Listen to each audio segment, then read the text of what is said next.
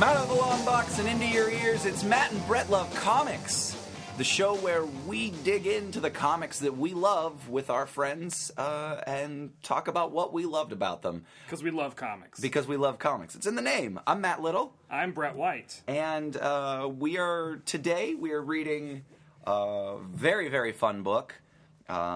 Very fun book, and its tertiary counterpart. That's fair enough, right? That was a great way to say that. Thank you. Tertiary counterpart. Yeah. Tertiary. Yeah. Today we're going to be talking about Deadpool 11 and Amazing Spider-Man issue 47. That's Volume 1, issue 47. This is not a JMS issue. Yeah. P.S. One more day. One more. Oh, if we had one more day with this book. We are joined by a very funny actor and comedian. You can see him all around New York City. He performs monthly with The Prom at UCB's Mod Night. Boy, we get a lot of sketch actors and writers in here. But they've got a lot of great stuff to say. I don't know. I think their time is done after this. Wow, way to draw a line in the stand before the episode starts. I'm just kidding. I'm really excited to do this episode.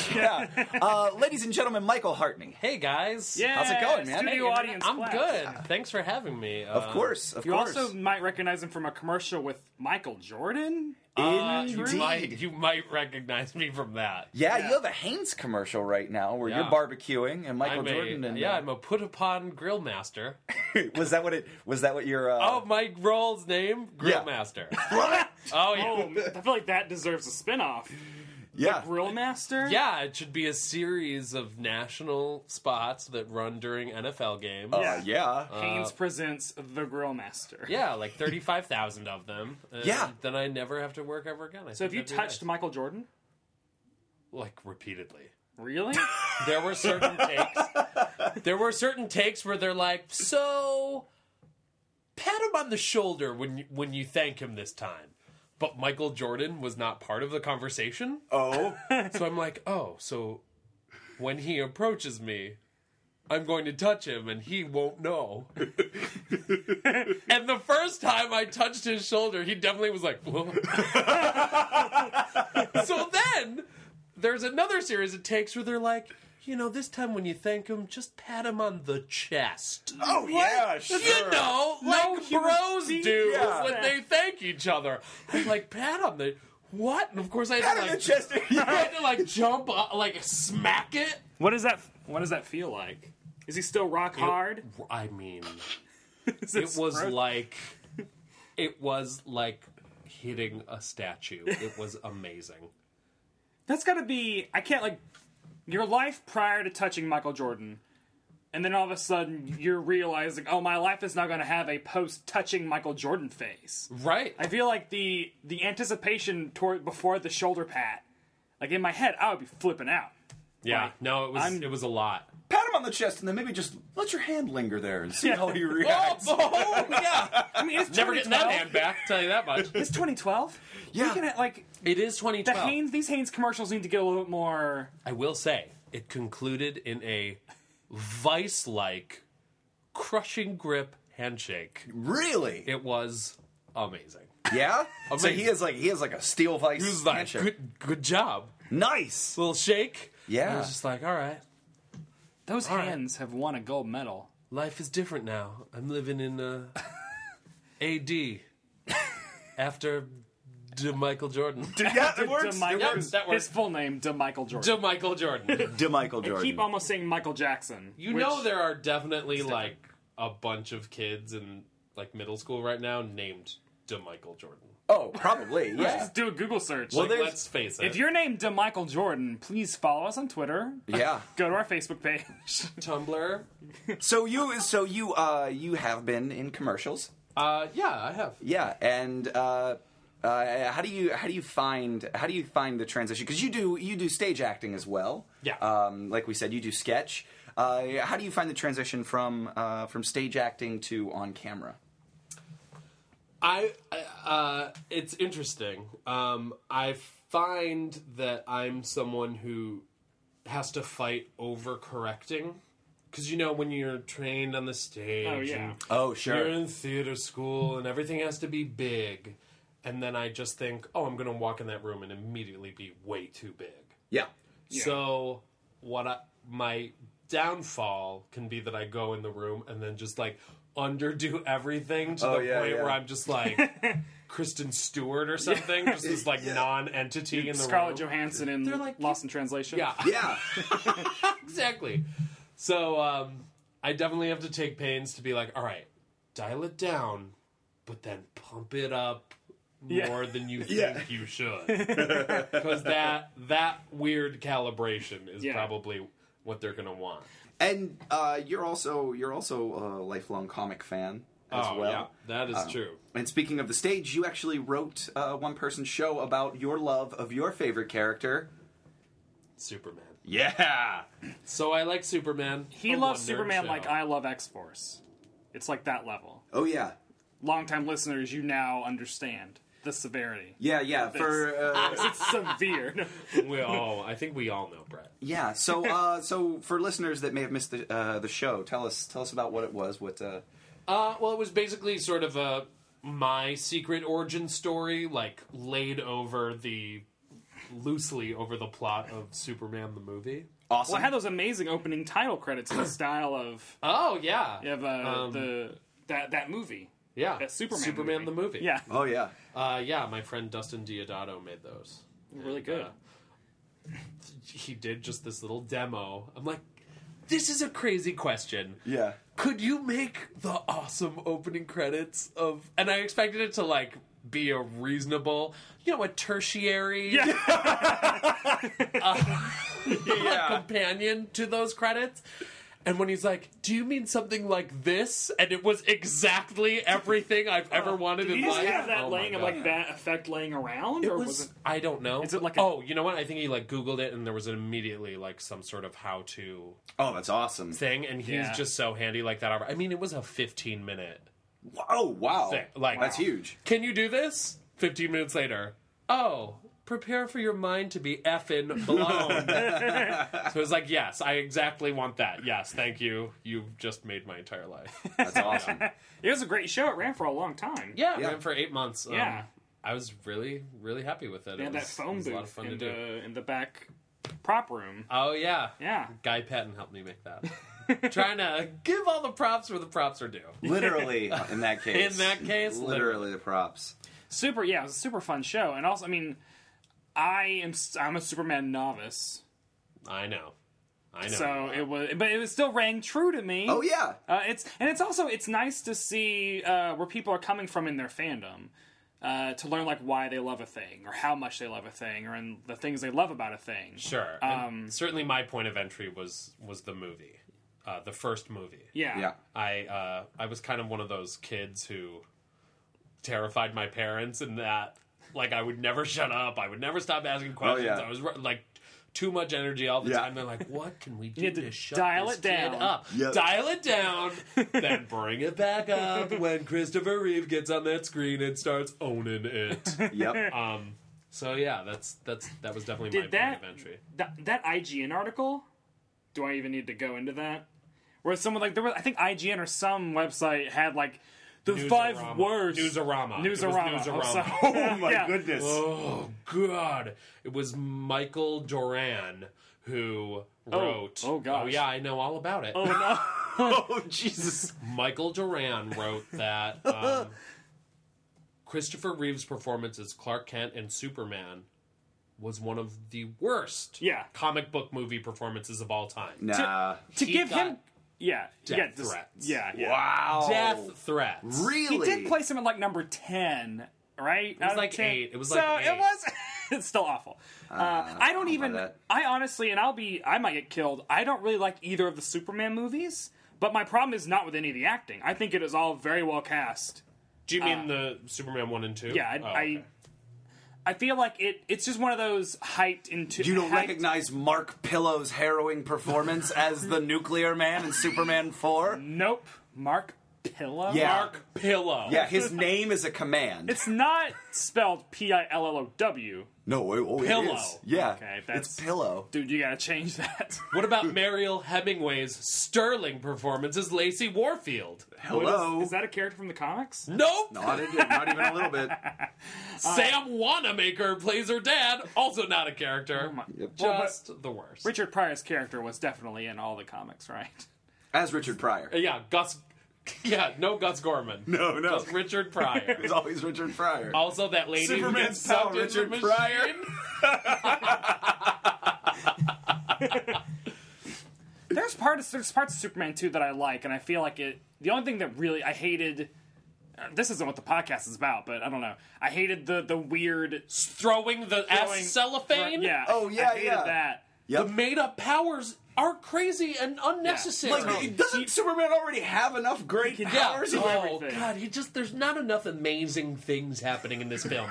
Maybe he can blink out of existence and then pop up as 5 illusions. Yeah, of course. The amnesia kiss. Amnesia kiss. Hated that. Yeah. Oh, the But worst. there's the scene where he's fighting General Zod and the other guys, like in the city, and it's just all these really practical effects of them fighting it. Yeah.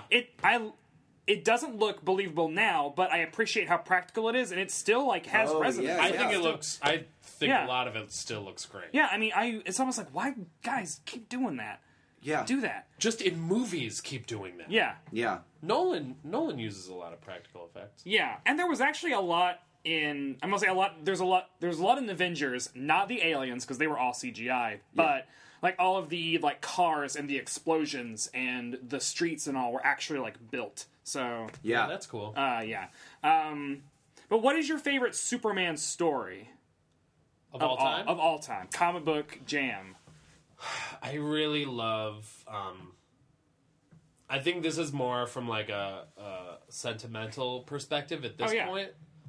Maybe like you with that early run of X-Force. No, post Liefeld. Go back and listen to the episode. It's still yes, there is a lot of sentiment there, but I honestly like No, there's a lot of exactly. there's a lot of good stuff there, and my sentiment is what makes me talk about it all the time. For me, it's John Byrne's The Man of Steel miniseries. Okay, I need to read that.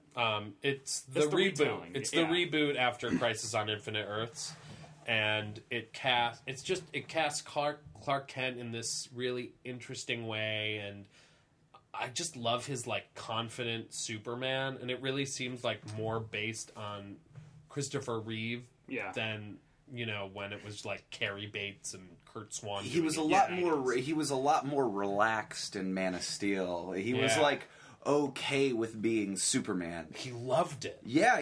Why He the loved hell flying. wouldn't He you? loved using his powers. Mullet? He's confident.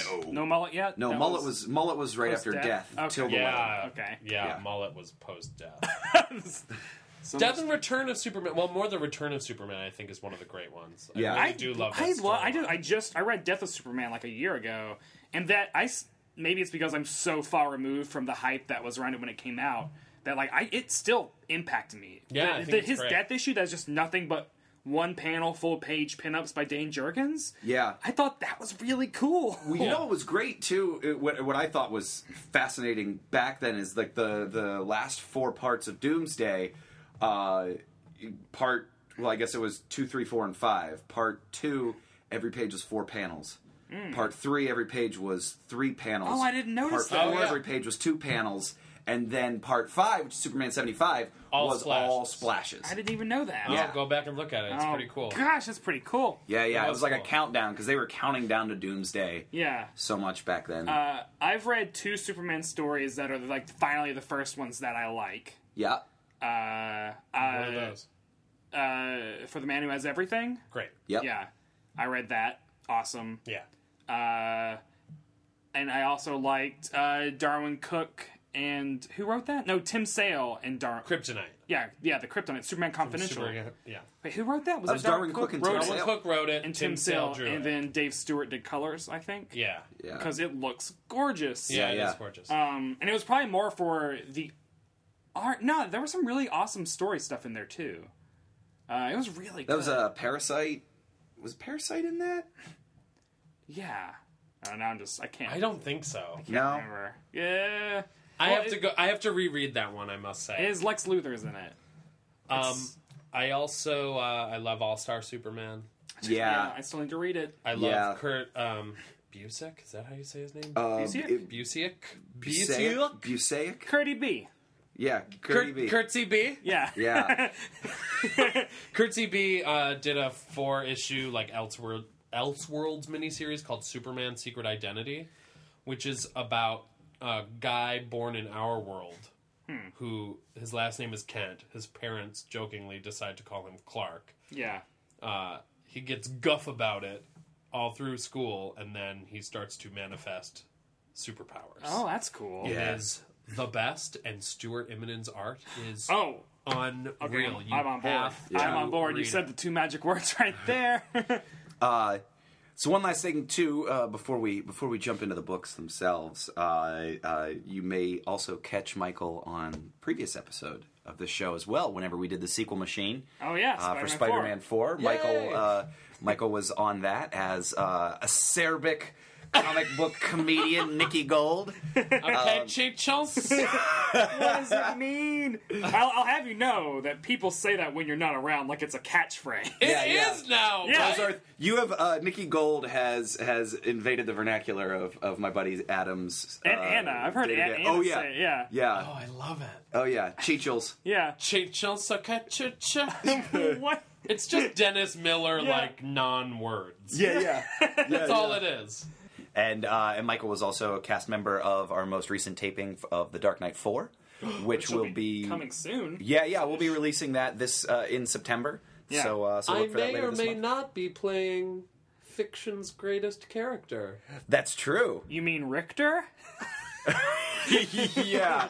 No, I would never mean Richter. I'd mean Siren. Or No. Boom Boom. Oh, the worst. Fiction's greatest character. Alfred Pennyworth. Yeah. Up there. Oh no, he's amazing. Definitely. But I play both. But Alfred Christopher and Reeves' Superman. portrayal of Alfred Pennyworth, one of the 10 worst comic books. Absolute worst. Let's Oh my gosh. Let's crack into this week's story. We talked about this extensively last week Mm-hmm. on our mini episode about the background of my own insane personal relationship with this comic book. Yeah, you love it. yeah. You love it. This is like a touchstone like Kids in the Hall is for a lot of people. Yeah, this is the root Saturday Night of Live, a lot yeah. of my crazy comedy. God, I feel like it's great, and it might be a lot of sentimentality. I was in 8th grade when this came out. Okay. And I've read it a bunch since then. But also, I read it again today, and I was still, like, laughing on the subway Yeah. at things. Also, because it's very much the Mystery Science Theater brand of humor, where it's a lot of just making fun of insane stuff. Sure. For those of you who don't listen to our mini episodes, one thing, what's wrong with you? You have the time. Get it together. Yes. Second, basically, this is Deadpool number 11, was published in December 1997. Deadpool was... No one gave a shit about Deadpool back then. Right. His series was in the tank. No one was reading it. He was a weird minor X character who didn't even benefit from having an X on the cover, so people could be like, oh, this is obviously an X-Men book. No. He was this weird fluke. So I don't know how Joe Kelly, the writer of this, convinced them to let them take Amazing Spider-Man number 47 from 1967 by Stan Lee, a guy you might have heard of, Yeah. and John Romita, who's done pretty well for himself. yeah, he's done all right. Let him take that issue and then have Pete Woods draw Deadpool over Spider-Man and draw Blind Al, a character that time and America has forgotten, except for Yeah. me in my heart, over Aunt May, and at times Weasel over just the blood all over the place. Background characters, yeah. They just let them do this and make this issue where Deadpool just travels back in time for really no reason. It's really Yeah. just a gimmick stunt thing. Yeah. It doesn't play out no plot ramifications. And there's literally no real explanation for how to get them back, and I love No. that Joe Kelly calls that out with literally when the scientific explanation of how the MacGuffin Yeah. can bring them back. the conversation literally devolves into blah blah blah blah blah Yeah. blah blah blah blah blah blah. And Weasel and Mr. Immortal being like, man, whatever. Nah, Okay, sure. no we idea get what he's it, yeah. talking about. You don't know what he's talking about. No, I do understand. Yeah. You don't. Yeah. So this is a... And also, as we were discussing before we started, we think this is the only time this has been done. This is the only time that someone has taken an existing comic book and repurposed all the panels and the words and put in new things and then put it out as this. Right. We also read Amazing Spider-Man 47 to see what the source material was, and boy, oh boy, guys, a lot of the most crazy stuff in Deadpool 11 is written by Stan Lee. Yeah. Truth. Yeah. And it's a very... I would totally recommend doing this. If you can find the original Deadpool number 11, which is going for a lot of money. Is that so? Yeah, all his original Deadpool comics are now worth a good amount, like $8, $8 to $10 per issue, because they're pretty rare. But if you can find it, read Amazing Spider-Man 47. It's really a fascinating process because they really did this. It was really painstaking. They they rearranged panels. They changed the size of panels. They Yeah. redid word balloons, but still kept the words the same. Yep. They really tried to keep the original intention of the Stan Lee stuff very intact. And a lot of times it blends kind of seamlessly. Yeah. I thought it was really quite seamless. Yeah. Yeah. And it's really an interesting... It's a really an interesting little artifact that also just happens to be, I think, ridiculously fun and Yeah. hilarious. So I guess we can get into the plot, and we're going to discuss Amazing Spider-Man kind of alongside Deadpool, because they are basically telling the same story Yeah. from different angles, sliding doors style, right? Is that the right reference? Sliding Sure. door- Sliding they're tertiary stories to one another. I was going to say Lost. I mean, Is Lost also Gwyneth... kinda- Gwen? Is that what Yeah, we're doing? yeah. I'm talking about Gwendolyn Stacy. Yeah. My girl, the lady light. Your dog, Gwendolyn your Stacy. dogette, Oh, your juggalette. The sweet, my the juggalette. sweet cat, the The swinging- shaky boomer. I really Shaky boomer. There are no. 60s. They literally make up so many 60s. Like, these slang words aren't real. I'm No. convinced they're not real. So at the intro of Deadpool 11, we're thrown into the middle of first off, I love Pete Woods doesn't draw him this way, but I love people that draw the Watcher fat. Yeah.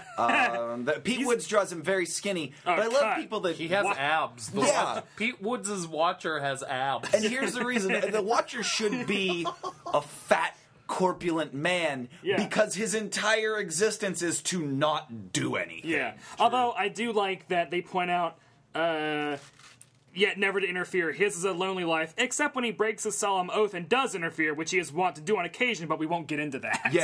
Yeah. Beside the point, you guys. Yeah. I love that, this is also Joe Kelly pointing out that Marvel just trots the Watcher out to really amp up the stakes of anything. Oh yeah. And I love, the Watcher's cameo here is incredibly gratuitous, knowingly gratuitous. Yeah. And just amounts to pumping up the stakes. Yeah. And it's a fun bookend. Oh yeah. Yeah. If you need Wolverine sits down on the toilet and looks out the window and there's the Watcher. He's like, oh. Yeah.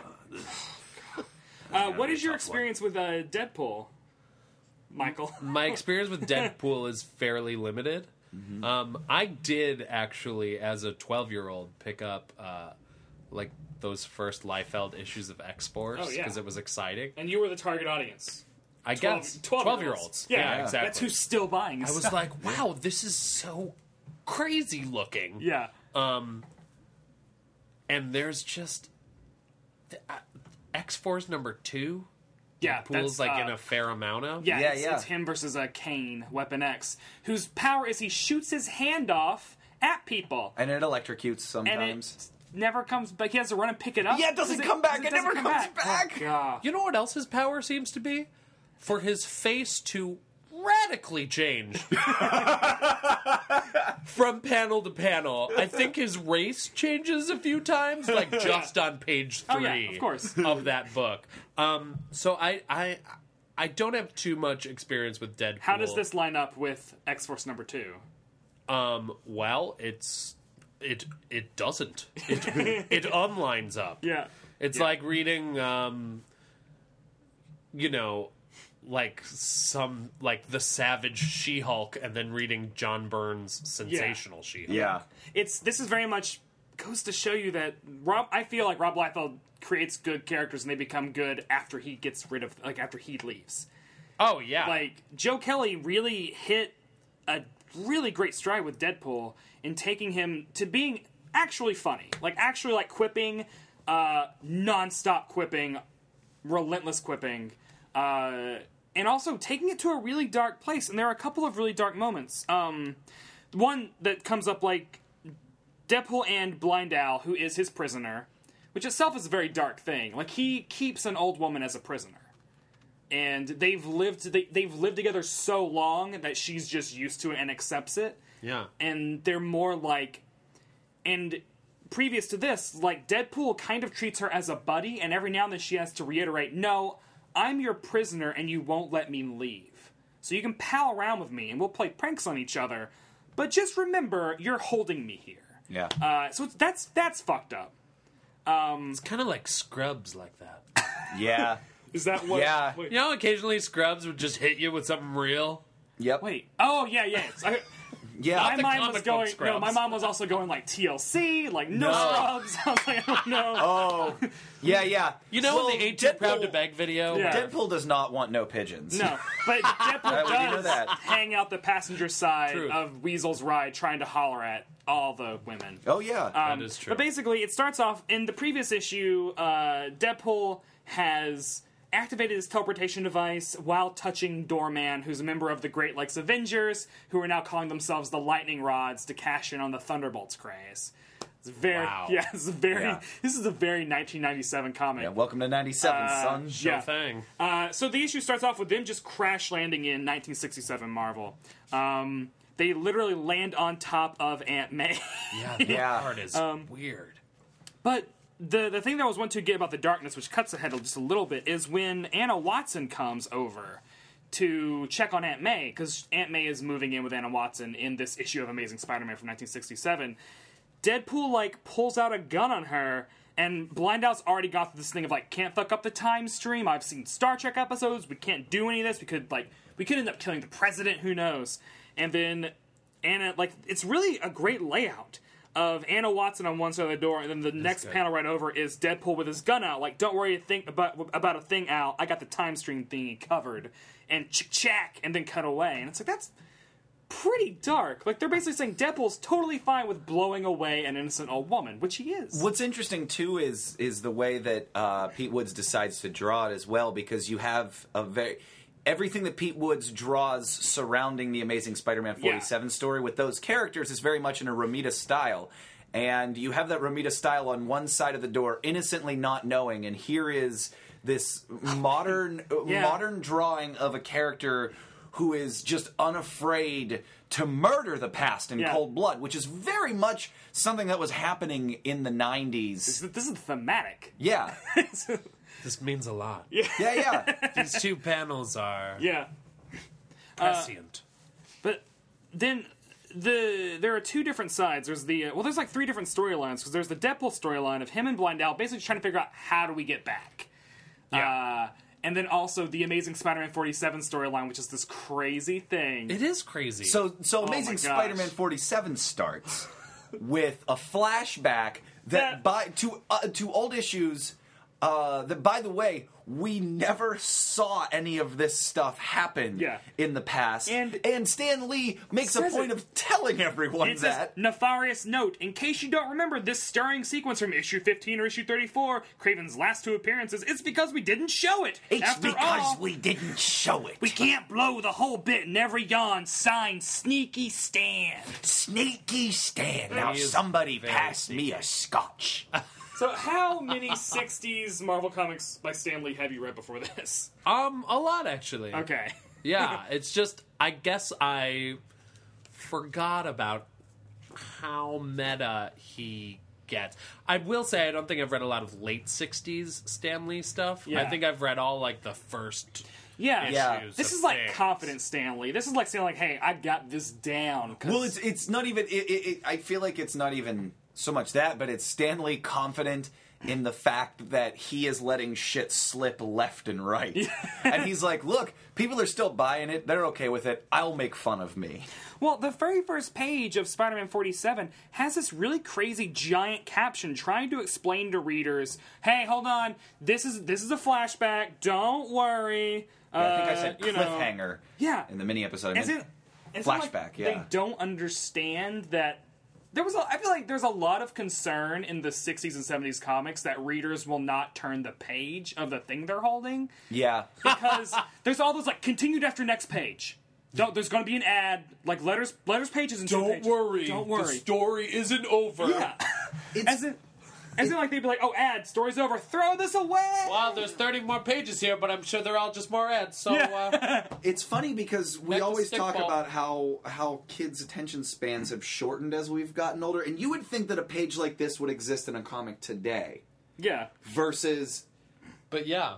Yeah, because this is the type of thing that you would think would happen now. It's like, this comic comes with a free air siren! And oh my god, turn the page! Flashing light, flashing light, flashing light. Because the thing is, Green Goblin has died several issues prior, so they were so nervous that when he hadn't died, he had just lost his memory.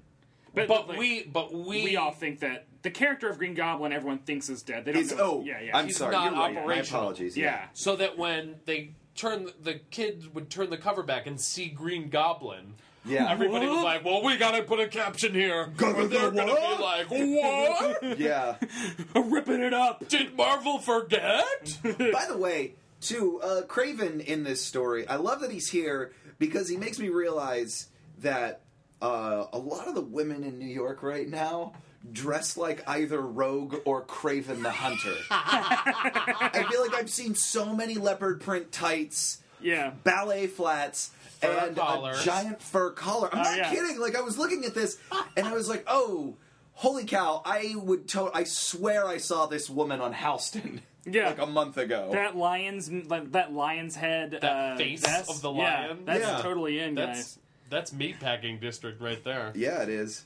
I mean, I feel like there's so many weird things in both of these things, and I feel like the basic plot is like... Kraven, the basic plot is Kraven saying, bitch better have my money. Yeah.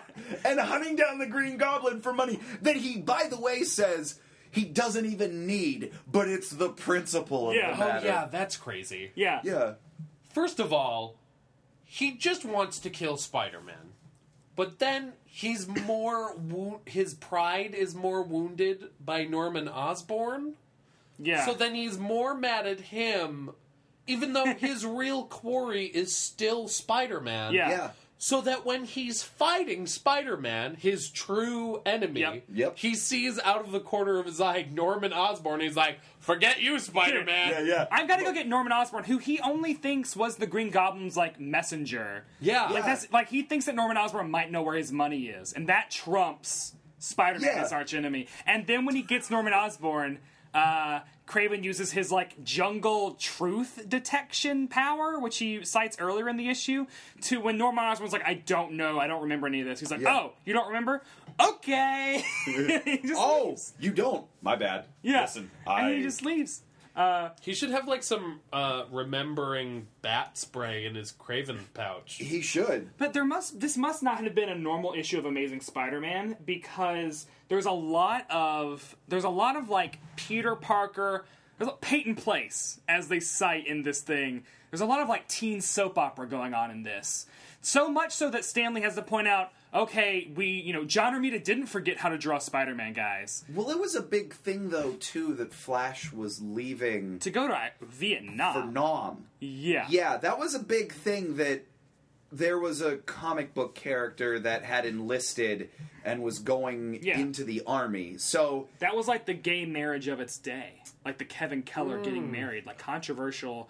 hot button issue. Oh, thing. yeah, because it was something that was affecting kids, and at the time, Marvel was still very popular on college campuses. I can totally see that, too, with this. I know it reads crazy bananas now. But it definitely also reads as, like, we are trying, at least, to tap into... Yeah. Not just, like, superpower yeah. fantasies, but also, like... John Romita draws like Gorgeous women. gorgeous women with like Amazing clothes. contemporary clothes. Yeah, and the thing is, like, I think we all have to realize, too, that when the Marvel Universe hit in 62, Yeah. Stan Lee was already, like, 41. Yeah. So he's in his late 40s trying to write dialogue Trying for to be teens, real and we cool. know how that always turns Oh, out. there's kids fall for it, man. There is so yeah. much. When Mary, like, this is the issue where, as I just mentioned, Anna Watson, like Mary Jane, Aunt May is moving in with Anna Watson, who's Mary Jane's grandmother. No, I Aunt? think her aunt. Okay, because Aunt May is, of course, going through a lot of physical problems or whatever, health issues. I swear Aunt May was made of tinder and paper mache. Yeah. And then she was crashed onto by Yeah. Deadpool. How Yeah. did she not shatter? Exactly. But what's crazy is in the original issue, they're moving. Anna is helping May move in, and Mary Jane just shows up, and she's like, "Hey, thought you might need hand with the unpacking," and then Which she is great. immediately Awesome. Yeah. Thanks so much, niece. What a nice niece. What a Yeah, great they say, lady. Mary Jane, how sweet of you to drop by. If only my Peter could be so happy-go-lucky. Yeah. Mary Jane says, "Don't worry about Petey, Mrs. Parker. He's a real swinger, a regular full-time pussycat." And then she just puts on a record and just starts dancing in the living room. With two old women on either side of her, just as confounded as we are. it By the seems. way, comes in with her spry young body and dances while she watches the old Yeah. women move things. Yep. It's And crazy. Yeah. and her aunt actually says, "Mary Jane, you might help us by starting to move those Mary Jane." "Oh, well, at least stay out of the way so we don't trip over you." This is a conversation that has happened many times in this my house. God, the swinging 60s. And- Remember when you just dance and let old people move stuff all around you? Then to flash over to the Deadpool side of this, when this happens, in order to not fuck up the time stream, Deadpool answers the door when Anna Watson comes over by scanning with his image inducer a bunch of pictures of Peter Parker, takes the guise of Peter Parker, and is now playing Peter Parker. He gets rid of the real Peter Parker by sending him out to like the edges of Bayonne, New Jersey, because he's like, "Hey, you take pictures of Spider-Man? Yeah, there's a big bad guy brawl going out up there. You should get Spider-Man over there. Bye." By the way, now that I live in New York, the Bayonne, New Jersey thing, much funnier. Yeah, love it. And then it's like, "Okay, Blind Al, you're going to have to pose as Aunt May. We don't want to fuck up the time stream. Go with this woman." So the entire issue, Aunt May is stuck with Anna and Mary Jane Watson. Blind Al. Blind Yeah. Al, Aunt May. As soon as, in the Deadpool version, when Mary Jane comes in, she's all like, "Hey, pretty people, thought you might need a hand with your unpacking. If so, have no fear, MJ is here." And Blind Al just thinks, "Sweet Christmas, this chick is dizzy as a merry-go-round." And then when she starts dancing behind her, Blind Al is calling Peter Parker's apartment, and she's thinking, "Did she just start dancing? Ugh, so young to be involved with the crack." They make a crack joke in a code-approved comic from But that's, I but love that's so it. funny, too, because it literally is spastic ADD behavior. Just from panel, we don't know how much time has passed from MJ Yeah. standing outside of this house to coming inside. That might be 20 minutes. We don't know. But the fact that it's panel to panel is hilarious. Why it doesn't want to? Yeah, and so like the entire issue is just stuff like that. I'm trying to think. I love when. So after that, Peter / Deadpool winds up making his way to ESU to try and meet up with. It turns out his buddy Weasel Yeah. was in science class at Empire State Yeah. with Peter Parker in the 60s. But back then, he was a clean-cut geek named Jack Hammer. Which they do call out as being kind of preposterous. Yes. So it's fine. Oh god, I feel like I need to read quotes from things just to prove how funny this is to me. Sure. After Deadpool finishes scanning all the Peter Parker things and answers the door to greet Anna Watson, his first line is, "Yeah, sorry, I was upstairs in the bathroom trying to figure out how to shave. You know how it is." By the way, can we talk about, in the panel, this is Reasonable. actually, Pete Woods drew this panel, and I find it hilarious. Look at Peter's collar. It is a high collar with a lapel. Yeah. the shirt has its own lapel underneath the collar. Oh, it does. Is that actually... What is that? That's that- weird. Is that what he was wearing kind of in the original 60s issue? In the Or no, you don't see Peter Parker in that. at all, no, I in don't the think, 60s issue, I think he's only wearing the Only blue sees that suit. blue suit. Yeah. The closet full of blue suits, as Deadpool points out. Yeah, I wondered if that was, like, intentionally goofy, that shirt. that really is goofy. Yeah. And then also, I also love when he first sees Kraven walking down the street. And this is actually in Amazing Spider-Man 47, but they drew a Peter Parker into the panel. Yes. And it's just Deadpool but going, nice duds, Khazar. And Kraven just stomping down the street, ignoring him. Monologuing. Yeah. To which Deadpool replies, weirdo. By the way, too, Kraven just got out of prison. Yeah. And they let him out of jail, and they're like, all right, here you go. Here is your Bad villain guy clothes. uniform. Go back to it. Also, he was imprisoned for what was quoted in Amazing Spider-Man 47 as months and months, which I'm pretty sure he tried to kill a ton of people. Probably. Yeah. He's a bad guy. Months and months. Yeah. Months and months. This is also a universe, though, too, at the time, where the publisher of one of the country's largest newspapers will leave his own office to go watch Spider-Man fight a dude Yeah. on a construction site. The really That cool happens. thing about Amazing Spider-Man 47 and reading it at the same time as this is noticing all the subplots in Amazing Spider-Man 47 that aren't in Deadpool 11. Yeah. Which is actually really good editing. Like, all that Betty Brant and Ned Leeds stuff is cut out. Like, they are literally cropped out of that Yeah. party scene because Oh, yeah. Yeah. who needs them? That's right. And also, like, all the J. Jonah Jameson stuff isn't there because why in the world would Deadpool posing as Peter Parker interact with him? No Frederick Foswell? Yeah, it's really interesting. Joe Kelly's dialogue is phenomenal, and he really nails the Stanley verbosity in this one scene where Deadpool is calling to get Peter Parker out of the picture. And it's Peter Parker walking past a payphone, and the phone rings, and there's a thought bubble that is, that's weird, a phone ringing in an empty booth. Should I answer it? Why not? Aunt May always says that things happen for a reason. Why not take the chance? And then he yells, okay, I'll do it! That's only really funny when you say it out loud. Yeah. Now it's really funny. Yeah. Because you don't realize sometimes, like, thought bubbles and word balloons just kind of bleed into each other Yeah, as you're like, reading. oh, I and- see what he's up to. Yeah. And it's funny because it's just that Stanley verbosity of, like, just answering a fucking payphone is a moment. Yeah. Well, that's whenever he also sends up Stanley's sort of purple prose whenever Harry first shows up in Deadpool 11, which you have up here, Brett. No, Michael, you be Deadpool. Okay. Okay, we're gonna stage this. All right. And Matt is gonna be Harry Osborn. Yeah. Okay. What's a scam, hip cat? I thought I'd find you singing with the squares, What? hanging with the hard cases, Excuse me? rapping with the rubes. Are you having a seizure? Speak English. And for pity's sake, what's up with that hair?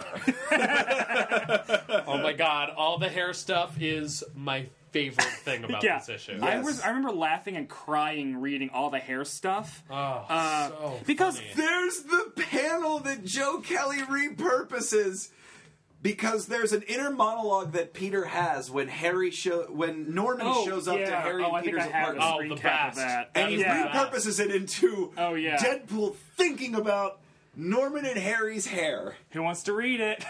Well, let's read the original first. Okay, yeah. So in the original Amazing Spider-Man 47, when Peter Parker meets Norman Osborn, this is their first meeting, right? Like, this is the first time Norman's meeting Peter Parker. Yeah, I mean, there's some landmark stuff that happens. This in is there. and now in Marvel continuity, Peter Parker didn't meet him, Deadpool did. That's hilarious. Yeah. So in Amazing Spider-Man 47, when he reads them, this is Peter Parker's monologue by Stan Lee. It's a good thing for all of us that he doesn't remember that we did meet before when he battled Spider-Man in the guise of the Green Goblin. Who ever thought we'd one day be shaking hands after he returned to normal with no memory of what happened? So, And then Joe Kelly repurposes that as a Deadpool inner monologue reading. I've been all over the world, and I've seen lots of crazy things. but that head is truly unnatural. It is grotesque, but I cannot look away. Is it Brill cream? Grecian formula gone bad? Genetic joke? Obviously, Peter would never say anything about this. I gotta keep my yap shut. But those funky follicles pulling me in must resist urge to make a crack. And then it turns to dialogue. Nice head, sir. Oop. Nice head. Nice head. Yeah. Sir. And he mentions that earlier, where he's like, later on, he's like, there's like the grooming panel where Harry Osborn keeps talking about, gotta groom. And he's like, do you want me to sharpen your head? Oh, yeah. Yeah.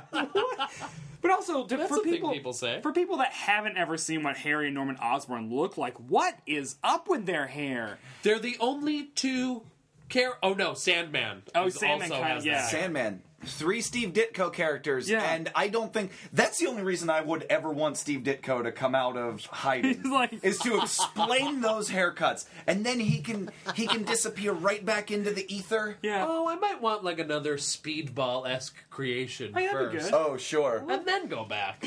So they go to the whole thing is they need to get Weasel to fix the teleportation belt so they can both hit them at midnight to travel back to time, which itself doesn't make any sense, but they kind of acknowledge it. That does not make any sense. Because how do they know that midnight where Deadpool is in 1967 is the same midnight as Well, where they are? I when guess. Flatman explains it, Oh, yes. it literally goes into blah blah blah blah Yeah. blah blah because So, it doesn't matter because who cares? So like the thing, but Weasel at this point hates Peter Parker, which is so interesting that Joe Kelly's exploring that aspect of like there is someone who doesn't like Peter Parker because like they're even more of a nerd than he is. Yeah. Or they're like jealous of him. Like that's really cool. And so the whole thing is like I need to get Weasel like drunk or happy or just something so he'll fucking fix his belt. So he finds out that Weasel loves Gwen Stacy, and Gwen Stacy's throwing Flash Thompson's going away party. So they get Weasel invited to this. Another one of my favorite is when Deadpool finally meets Mary Jane. Before I talk about this, what do you guys? Let's go back to Amazing Spider-Man 47 and just unpack what the fuck is up with Gwen Stacy and Mary Jane.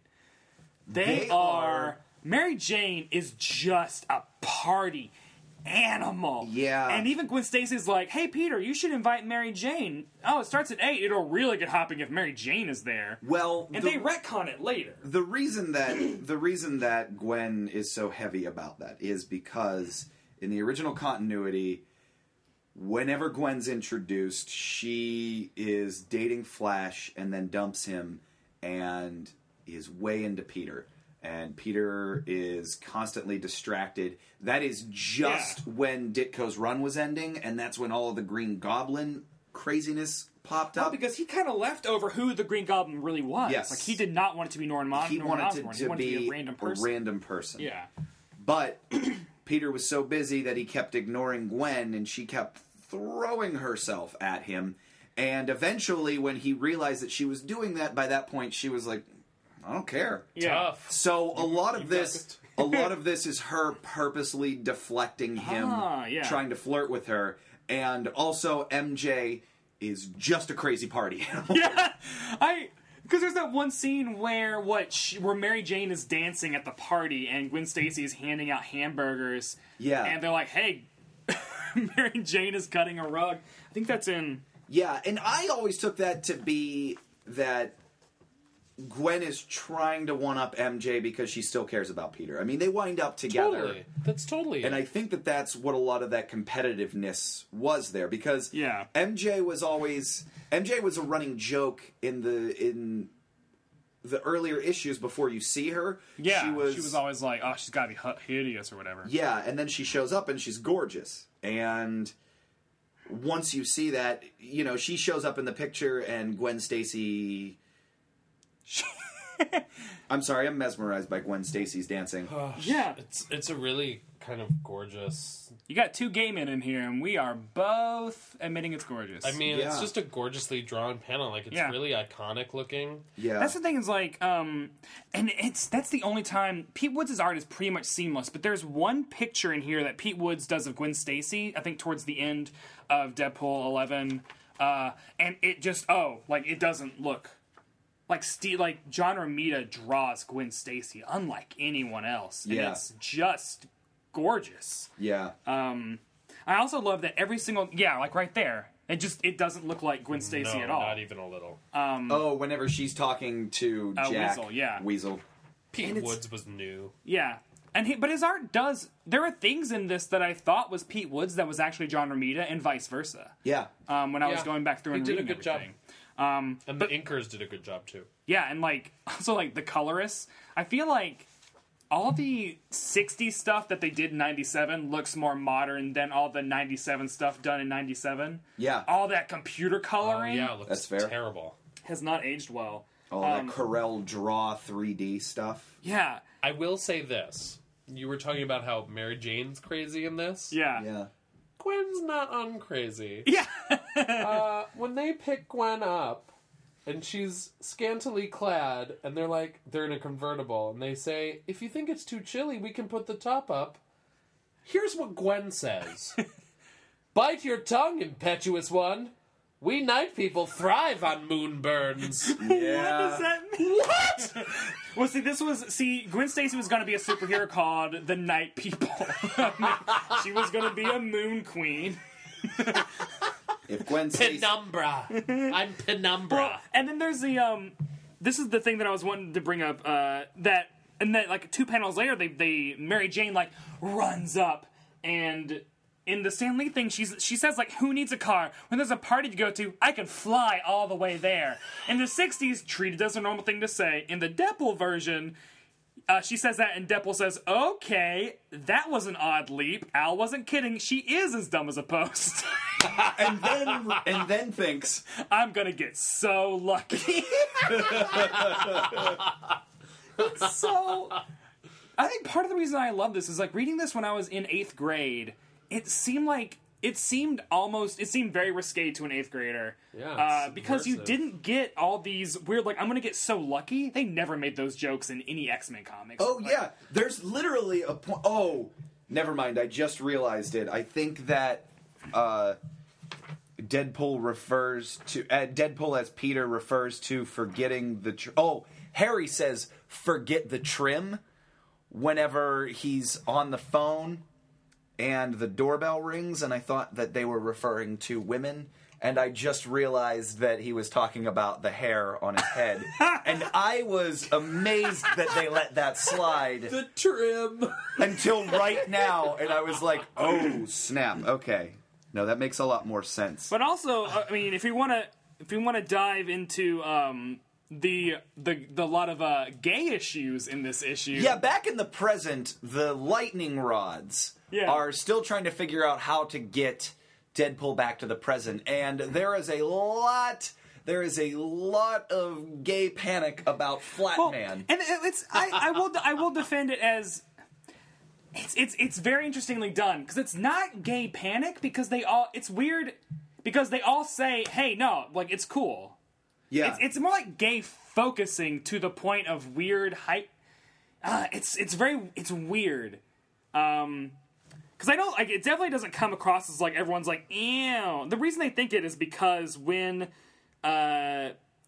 Doorman barfs up a bunch of time gunk and a shoe pops through, He recognizes and the he's shoe. because he was a fashion major. And then he starts offering to give everyone massages and back rubs and calling people sailor. yeah. Which is funny. But I'm trying to think. Big Bertha herself is a crazy character, and she says, "Hey, if you study fashion in college, it's fine. I just want you to know that I still care about you as a person." Which is okay, it's not portraying. There's a lot. I don't know how to suss this out. It's weird that they make such a big deal about it, but it's also it was 1997, and gay characters in comic books, not that often. No, not at all. So I feel the fact that they addressed it and there wasn't any type of weird skeeviness, It's like one step beyond, not that there's anything wrong with that. Yeah. You know what I Yeah. mean? Yeah. It's like, it's still weird that they made a big deal about it, but I also understand why they would, why it was a joke, because it is 1997. And it is, and like, those kind of jokes are still made nowadays. I was just about to Hangover. say, it's not, it's 2012, we're still doing this. Yeah, we haven't gotten that much better, but also, like, I don't read it as derogatory. I don't either. I just think it's a classic case of just straight guys being obsessed with, Yeah. like, being cool with gay guys. Yeah. And like, I'm cool with it, which is why I'm allowed to joke about it, y'all. Yeah. That's Keep what I biting said them when pillows. That's what I said when I came over tonight. I was like, "Hey guys, yeah, we're just gonna hang out, two gay guys and a straight guy. And Yeah. that's cool. I'm And not threatened in any way. I just want to let you know that, like, you know, I'm gonna be real relaxed and chummy with you guys tonight. And I will be mentioning trim quite a bit. Hey, you guys." I want to let you know how much I want to bang Gwen Stacy. Although I would. You wouldn't? No, I said would. It's like, geez, you might be I totally gay. would. Yeah. You wouldn't bang her? No, I totally. Gwen Stacy and Mary Jane. I mean, also, like, the way John Romita draws them. Oh, how I fainted for them when I was a kid. Oh, and also I love when, like, Craven shows up at the party because he's looking for Norman Osborn. He's like, well, I'll get his son, Harry Osborn, hold him hostage. So he finds out where their party is. I don't know if they explain Which how he is- does that. Somehow easier than finding out where Norman Osborn Yeah. is, who Right. has a plane ticket. I don't Yeah. know. Like, it would seem it would be easier to track him down than his son. I love the panel of, because, like, when the bad guy shows up, the hero always runs away to go change. But Joe Kelly has Deadpool as Peter Parker literally scream, "Eek! I'm out of here!" Because he doesn't know that Yeah. that Peter's Spider-Man. No one will think twice if a wuss like Parker runs from a fight.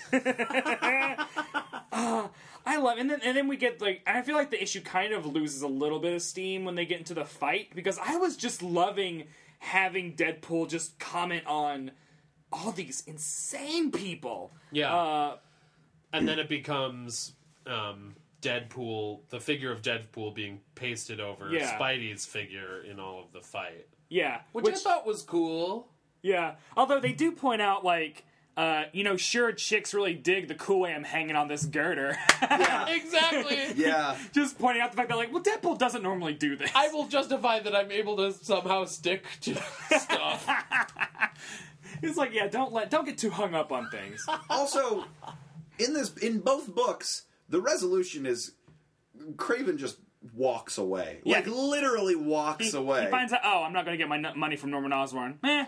Bye. Yeah, he Peace out, says, guys. I'm not going to get my money from Norman Osborn, and I beat up Spider-Man. Yeah. So I won. I didn't capture Spider-Man. I just beat him up, and I was going to kill him, but I didn't, and that's enough of a victory for me. Yeah. That's... Can we please rewind to... I'm sorry to do this, but No, to go. rewind to one crazy Craven thing Oh, that yeah. happens, Oh, I just one? believe, on the third panel of the story in Amazing Spider-Man 47. Okay. Craven has Spider-Man in his clutches. He's about to deliver, like, the death blow. He's looking over at Green Goblin, and then the panel switches to, then moments later, I was careless! By diverting my attention, he managed to escape me. It's just like a shot of Craven's head. Spider-Man is gone. Yeah. We have no idea how that happened in between panels. Yeah. It's the absolute best. That's the weird It's thing. so weird. That's the weird thing about this, like, 60s storytelling and, like, the way comic books read, because they read more like storybooks. Sure. Except you got a whole page of a storybook in a panel. Because so much time is in between every single the panel. gutters, yeah. Like, there's one sequence where it's like Craven walking down the street, then Craven in a bank, and then Craven in his headquarters, all three panels, like, side by side. And it's like, that's a valid way of doing comics. It's just not how comics have been written for, like, 25, 30 years. It's interesting, too, because I think one of Craven's jungle powers is the ability to be easily distracted. Like a meerkat or Like something. a meerkat, yeah. Oh, He probably should have left that power on the, like, no, I don't want to take that. What? Craven doesn't... Does Craven takes like a lot of elixirs and stuff, right? jungle juices. Jungle juices, and not like the frat boy jungle juice. The second really dark moment that happened in this is like Blind Al is just living as Aunt May. I do need to mention that Deadpool, in order to ensure that Aunt May would not go interfere, she's like unconscious on the couch from where they fucking landed on her. Yeah. He rigs up a weird, like... Another prank, and like ties it around her hand, so then when she like wakes up, this crazy... has like men's underwear on its head and like goggles, like this weird gremlin-y thing to fall down and scare her, and she faints again. Yep. That maybe gives her another heart attack. Right? She's such a fragile... Like, I'd rather just tell her I'm Spider-Man. Yeah. That would be less traumatizing. This happened like only a year after the Master Planner saga too, which is when she almost kicked the bucket. Like that was the Master Planner, I believe, was originally going to be their swan song in the book. I need to read all this Stick stuff. around for a couple of more issues. I don't know. I think I say a lot of stuff on this show where I've half heard things. Fact check us, Yeah, guys. and some Please ombudsman fact- is like It's just all right. listening to this and no. But Blind Al is kind of like, she hasn't heard from Deadpool in a while. She's now like wearing a flannel nightie. Because Aunt May used to wear those all the time. She's like, what? And she literally says, like, she has her head in her hands. She's like, it's funny, I've been a prisoner of ways for years, suffered all forms of indignity, but I never considered death a positive alternative to my situation. But tomorrow, I chew carbon monoxide big time. Yeah. And then Deadpool comes and rescues her. And the panel itself, like, she's burying her face in her hand. Yeah, there's no comedy in the panel itself. No. Like, this is intended to be a very serious... Which is, it's really interesting, and I feel like you don't realize how kind of severe that reads unless you really focus on it. Because Joe Kelly is kind of just this master at...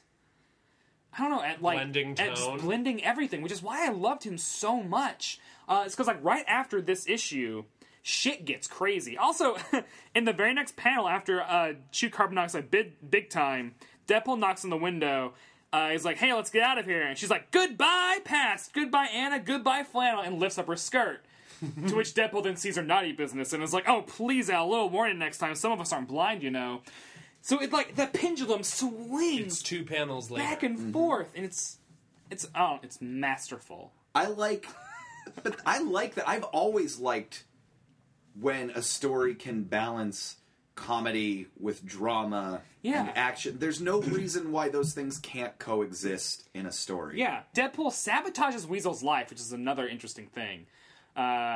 Because he needs to get Weasel drunk, and the only way to like get him drunk is to like really just fuck up his life. And he's up for the same type of grant or whatever, or internship. Yes, there's a Peter job. Parker There's is. a job at Oscorp, which is mentioned in the original book offhandedly when Norman meets Peter for the first time and says, "I hope that you are. I hope I understand you whenever you come for a job." Yeah. At Oscorp, and Joe Kelly turns that into a plot point to revolve around... Because Deadpool also mentions whenever he sees Jack Hammer's photo that he can't believe that this clean-cut boy... becomes... And what I love, too, is more than once they say, what is the thing that turns him into a degenerate? And it turns out it's Deadpool. Yeah. It's Deadpool that turns him into a degenerate because Deadpool introduces him to alcohol. Yeah. For the first time. He tells Norman Osborn that he's a drug addict. Yes. Which is also crazy. That was crazy. And then at the end, I love they show Weasel's parents who are worried about him. And then he knocks on the door and Weasel is there and he is holding a bottle of liquor. He's wearing a shirt that says, honestly, officer, I'm not as think as you stoned I am. Ossifer. Yeah. Except stoned, you can only see the S-T and the O and the N because they cut it off. And he says, fuck college, I'm hauling ass to Tijuana. But they put in symbols. I always used to read those before I realized those were supposed to be swears when I was a kid. In my head, that always read as... I just thought it was like a guttural yell. Yeah. That's what they want you to think it is. Yeah. Jeez. I thought it was the clanging of, like, cans. But they get back. Everything's fine. They shoot back out of Doorman as he vomits. There's also that really funny blurg. Here's Johnny. I also love. I didn't mention this, but the very first thing, the very first page that you see Deadpool is.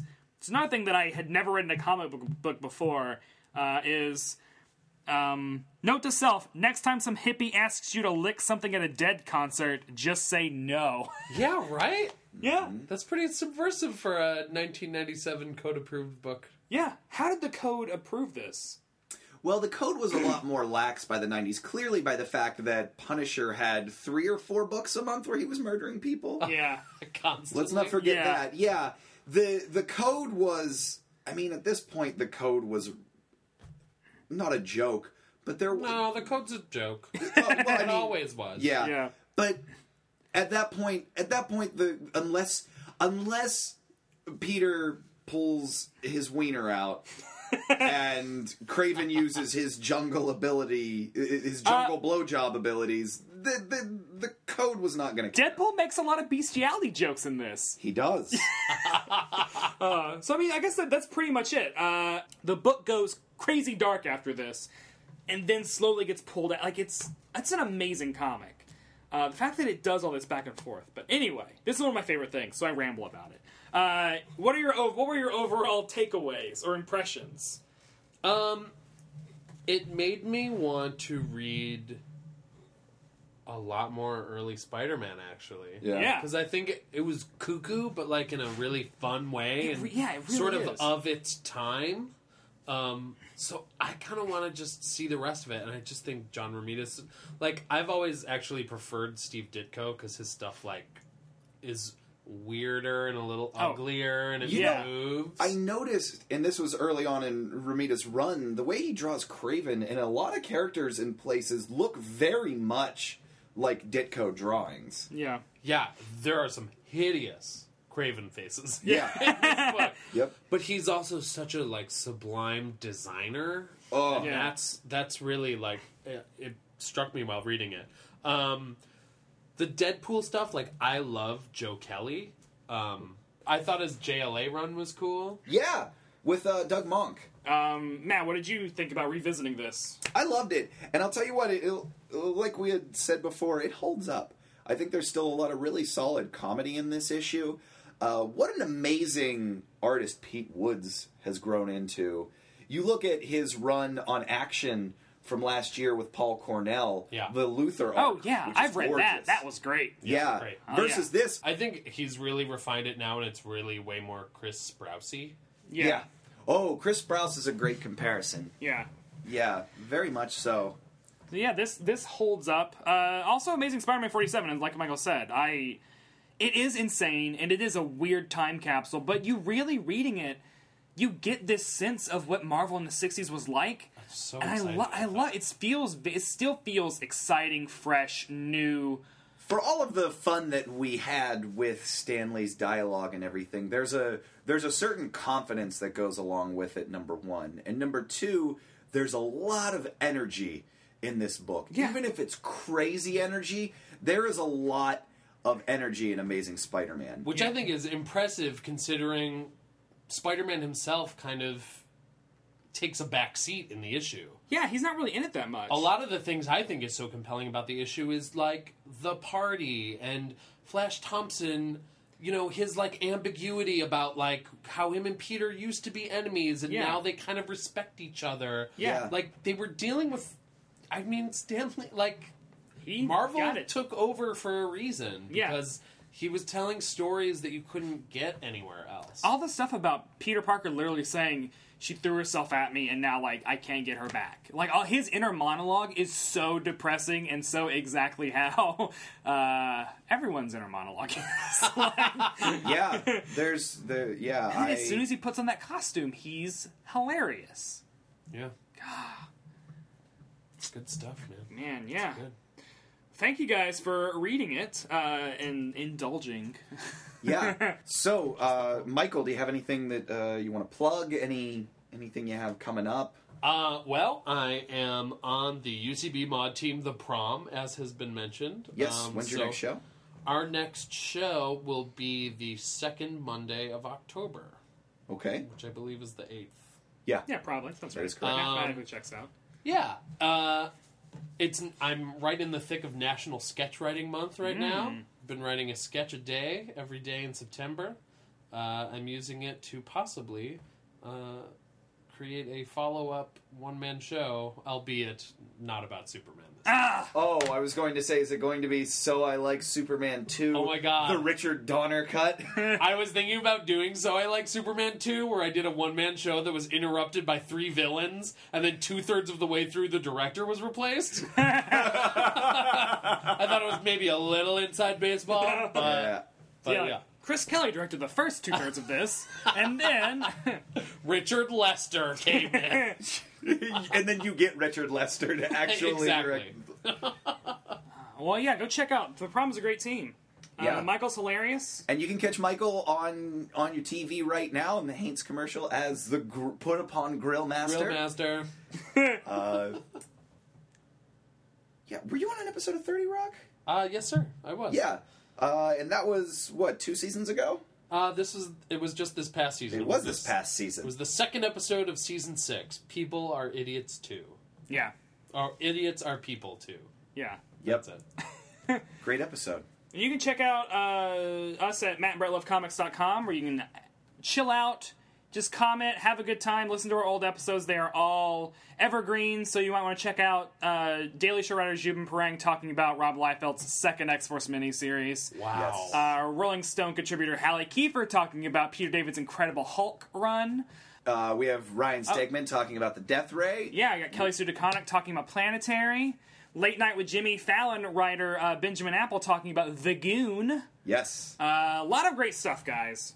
Yeah. Go listen to it. You can check out our episode from 2 weeks ago with Kelly Hudson and Alan Starzinski, who We're on Comic Book Men. the AMC Treasure. And you can hear, if you haven't gone back and listened to all the behind the scenes stuff they revealed, go on and check it out. Yeah. You can follow me on Twitter at Brett White, and you can read my comic book resources column in your Face Jam at comicbookresources.com. You can catch me on Twitter /TheMattLittle, Facebook /TheMattLittle, lefthandedradio.com, and our next Sequel Machine show will be October the 4th at 11 p.m. at Yes. UCB East. The next show will be Ninth Mare on Elm Street. Diversion from the comic book blockbusters, but still going to be crazy just the same. Halloween month is upon us. Halloween month. In like 20 days. I'll be writing a page of that as well. You will be. Yeah. Very excited to see what you come up with on that. The script is already crazy. It's turning out really well. So check that out next month. But for now, thank you so much to our guest Michael Hartney. Thanks for having me, guys. Absolutely. Till next week, guys, please hit us up on Twitter. Let us know what you think. Let us know if there are any stories you want us to check out, and we will check them out. So until next time, this is Matt. This is Brett. And we love comics. We did it the right way. Holla at ya, boy. What? Yeah.